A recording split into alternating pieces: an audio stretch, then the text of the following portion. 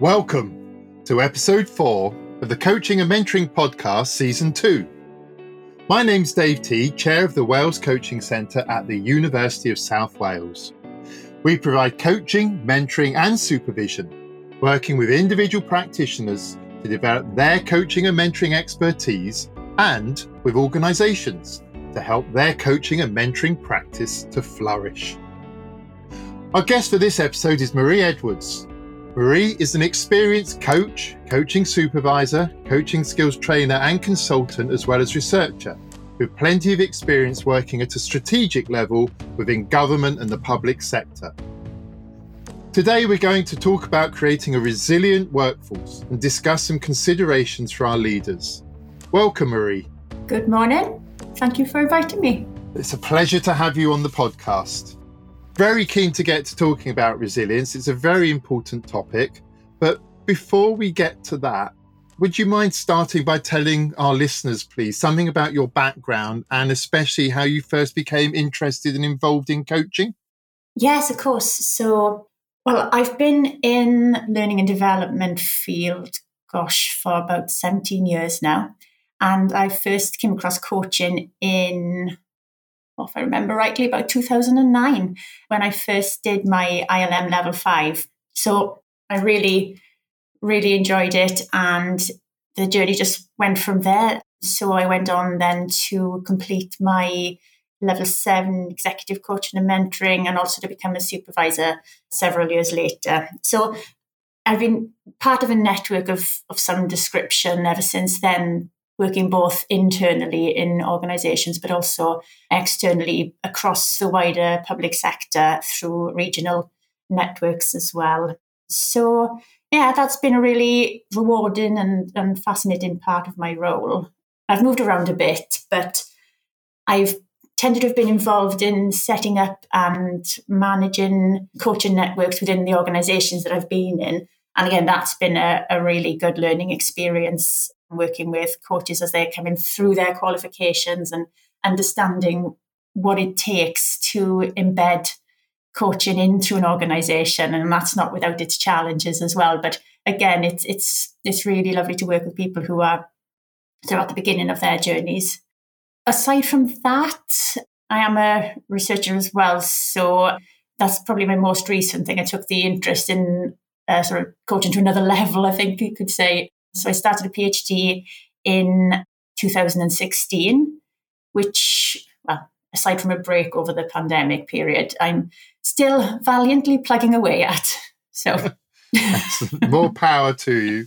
Thank you very, very much. So lots of interesting involvements in the world of coaching in one way or another. Let's move the focus then to the topic for this podcast, resilience. And if you could tell us why it's particularly important now more than ever that we should be looking to build and maintain a resilient workforce. I think perhaps it'd be helpful first to think about, how we define resilience, because there's a plethora of definitions out there.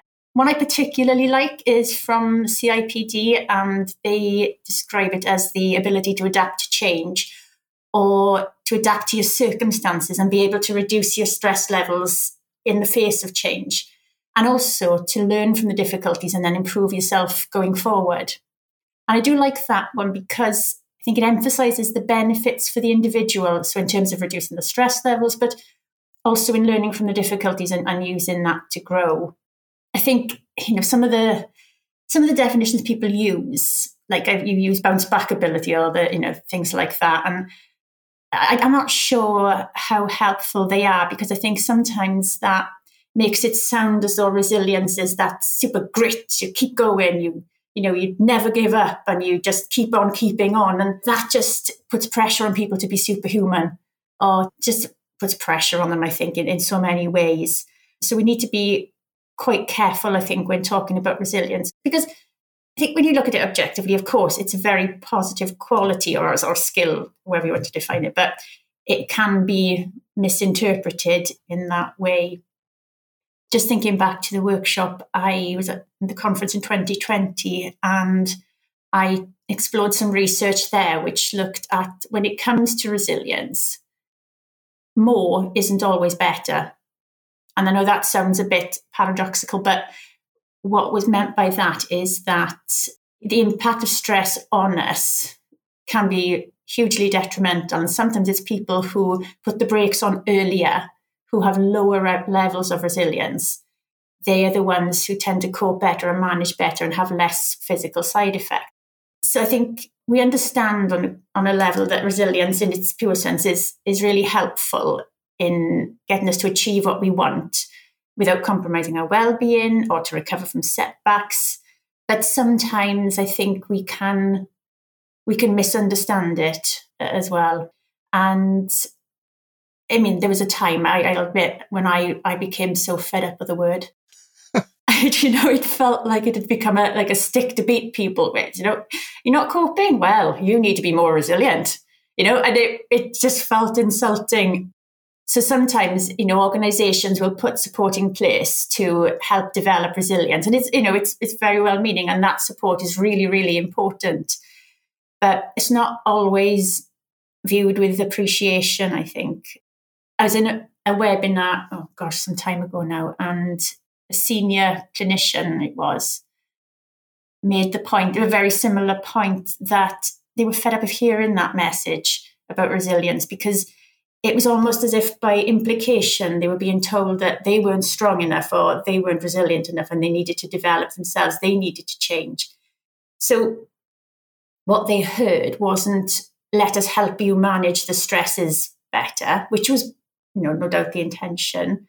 What they heard is, the problem is you, and the problem is your attitude. And while resilience in the individual is absolutely key, I think just putting the focus solely on that does fail to acknowledge the other factors. So the culture, the system, the environment that they operate in, when it's quite likely that things could be done to adapt those as well. So it's as if almost the difficulties they were experiencing were due to some kind of personal deficiency rather than a product of the system within which they worked, when I suppose the reality is there's probably a balance there.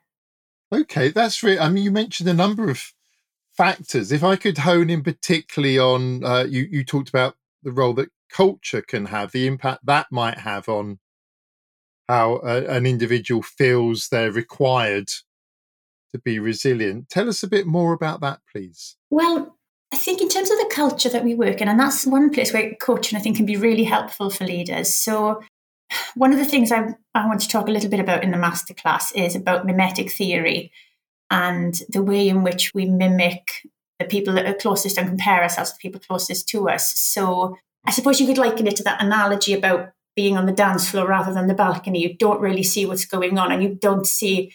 And another, perhaps less palatable example is what they say about frogs in a saucepan. When you bring it slowly to the boil, they don't realise they're cooking. So I think the culture can have a huge impact on that. And particularly, I'm sure people will recognise this, where organisations tend to wear busyness as a badge of honour. So you ask the question, how's it going? And rarely will you get an answer that's not something like, really busy, or it's been back to back today, or it's been a bit stressful, it's been a bit frantic. You don't hear people saying, I've had a really good day, I've had time out, and I've had time to reflect, and I've had time to think, because then you're worried the person's going to come back and say, well, actually, you haven't got enough on your plate. Come and do some of my job. So I think just things like, I'm sure people can add so many different examples to that. But yeah, so I suppose it's about being aware of what happens around you.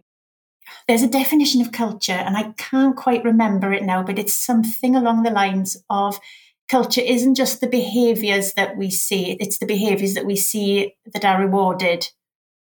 And I think that is a key thing as well.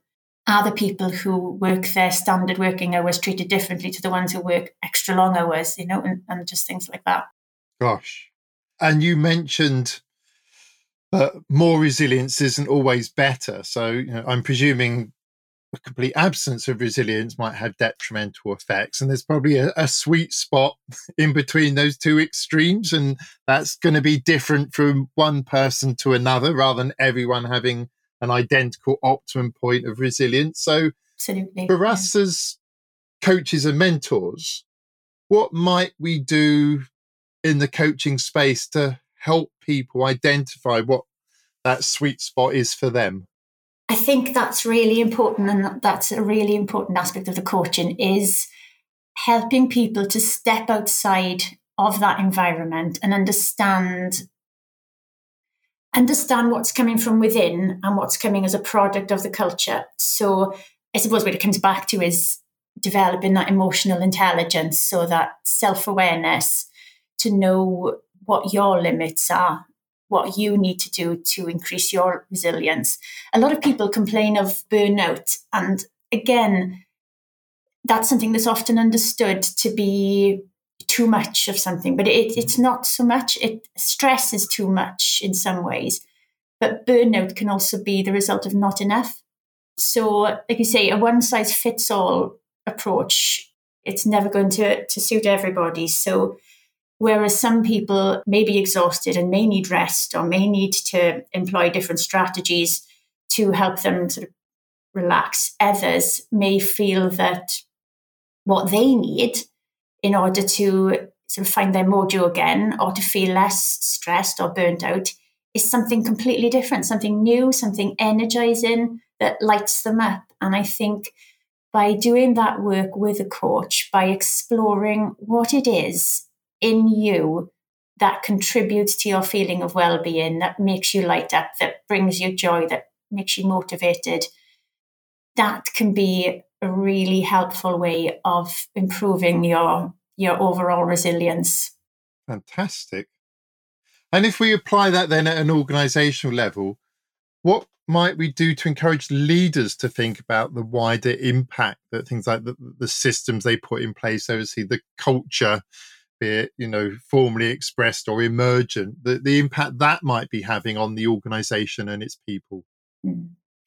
I mean, it's a really good question. And, when we say about leaders, we're talking about people at all levels, I would say. And, there'll be people listening to this who are leaders and maybe feel that because they're in such a large organization, they're at the mercy of the sort of overall culture. But I think we have to look at going back to the circle of influence, what can we control?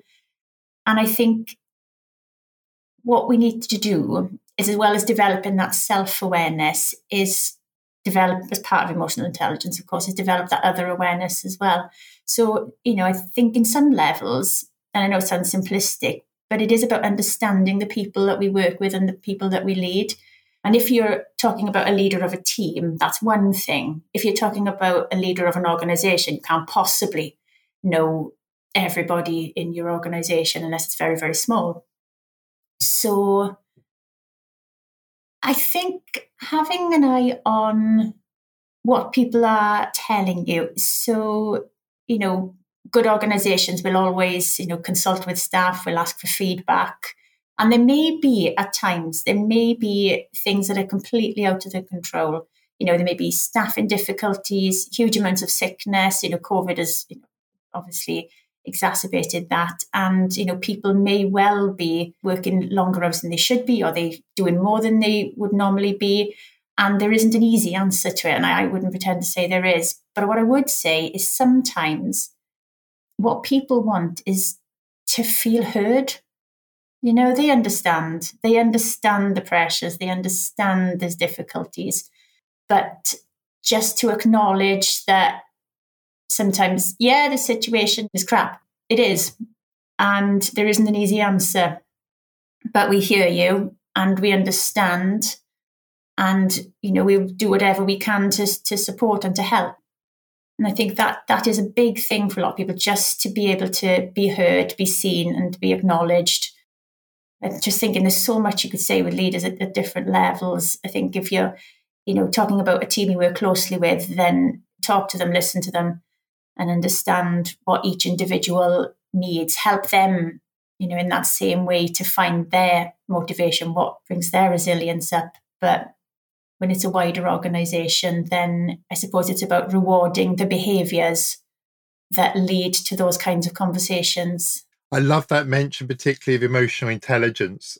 I've coached more than one executive who are often quite internally referenced, confident in their judgment, quite driven. It's a reason why they're in that role and not someone else.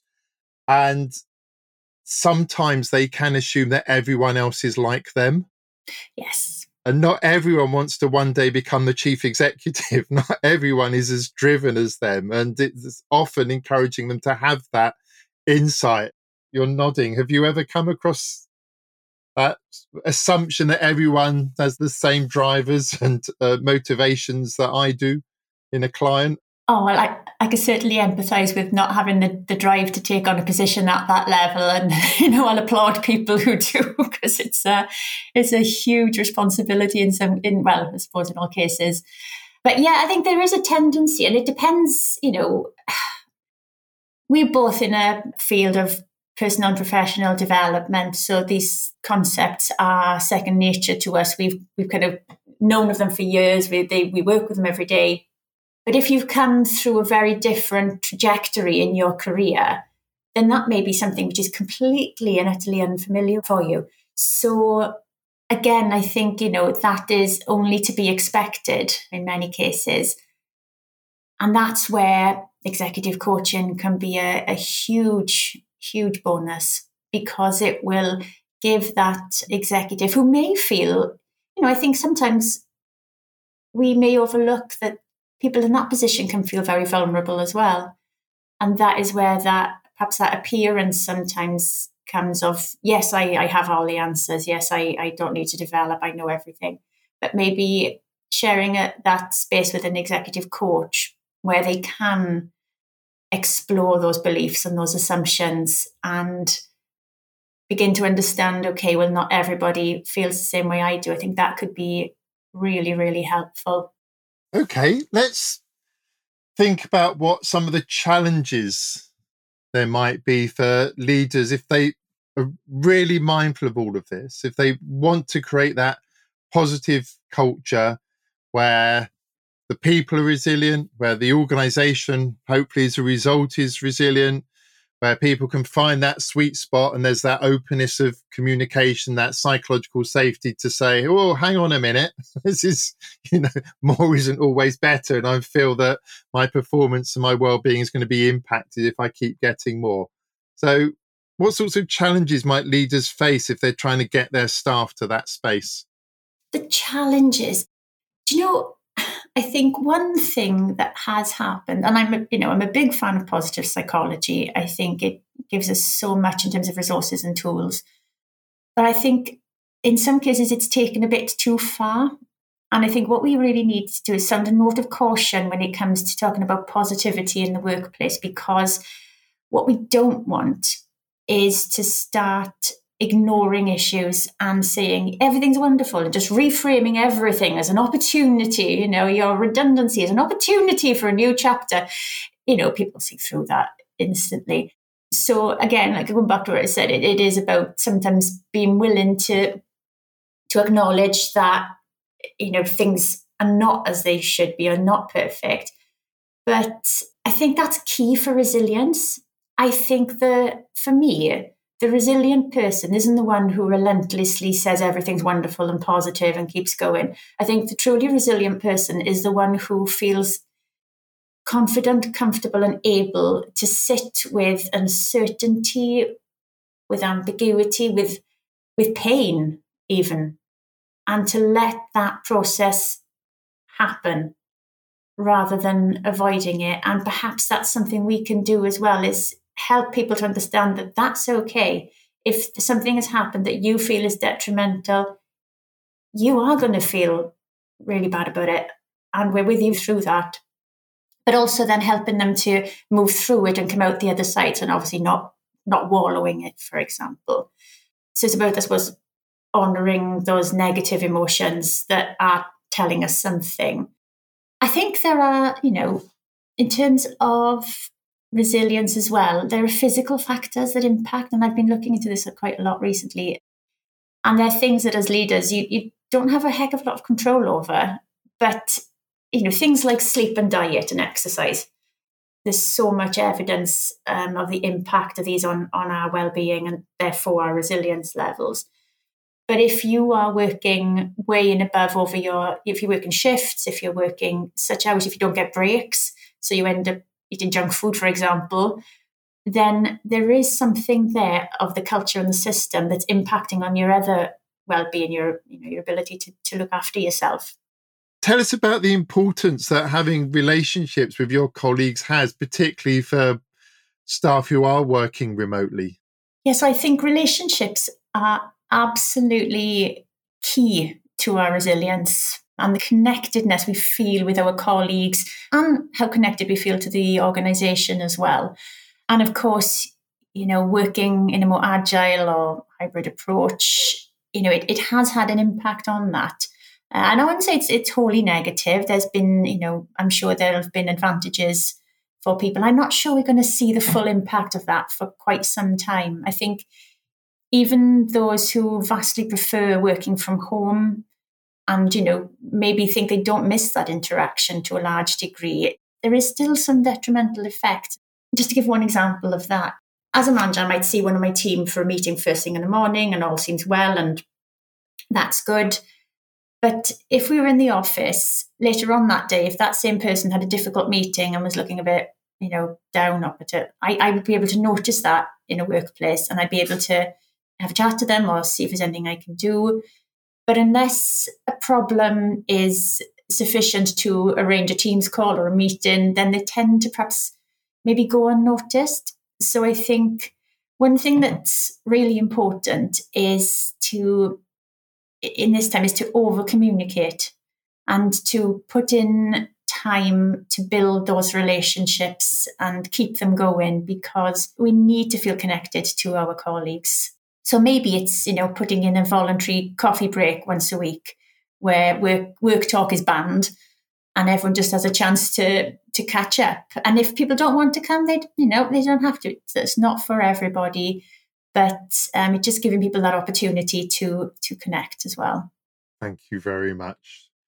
I do like to close each podcast by asking our guests about anything they're aware of amongst fellow practitioners, or maybe something they've been reading about in a blog or a research paper, whatever, emerging idea that's caught their attention. So for you, what might it be at present that's particularly interesting you within the field of coaching or mentoring? Oh, gosh, right.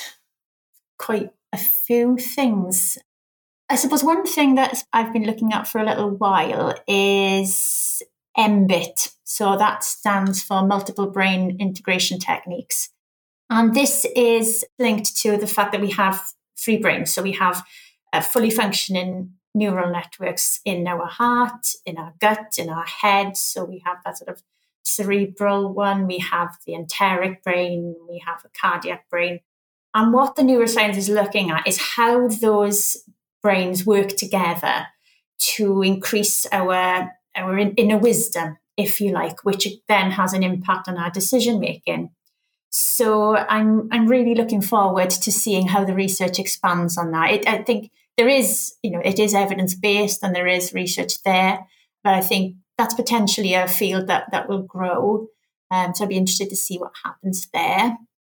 Very interested in coaching philosophy becoming perhaps more into the mainstream. I think that's really important. Perhaps there's some underpinning work for the field.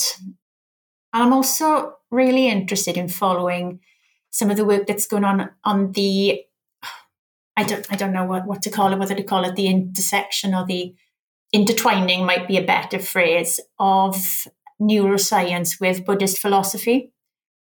Again, it's about accessing that inner wisdom. So yeah, and the resources that uncovers as well. So I'm really interested in that side of things. And I suppose from a workplace perspective, just looking at all the work that's going into developing coaching skills in our young people. So in schools and colleges. And I think, as those grow and enter the workplace, like the work that charities such as Elevate here in Wales, for example, the work they do in developing coaching skills at that level, I think we'll perhaps see a real impact as those people come into the workplace as well. So that's something to keep an eye on as well. Gosh, that could have a transformative effect. Absolutely. Thank you very, very much, Marie. It's been an absolute pleasure to have you on the podcast. Pleasure to be here. Thank you. This podcast is brought to you by the Wales Coaching Centre based at the University of South Wales. We're a centre of excellence for coaching and mentoring and here to support the development and growth through training, qualifications, conferences, CPD events and our community of practice. To find out more, search for USW Coaching and Mentoring.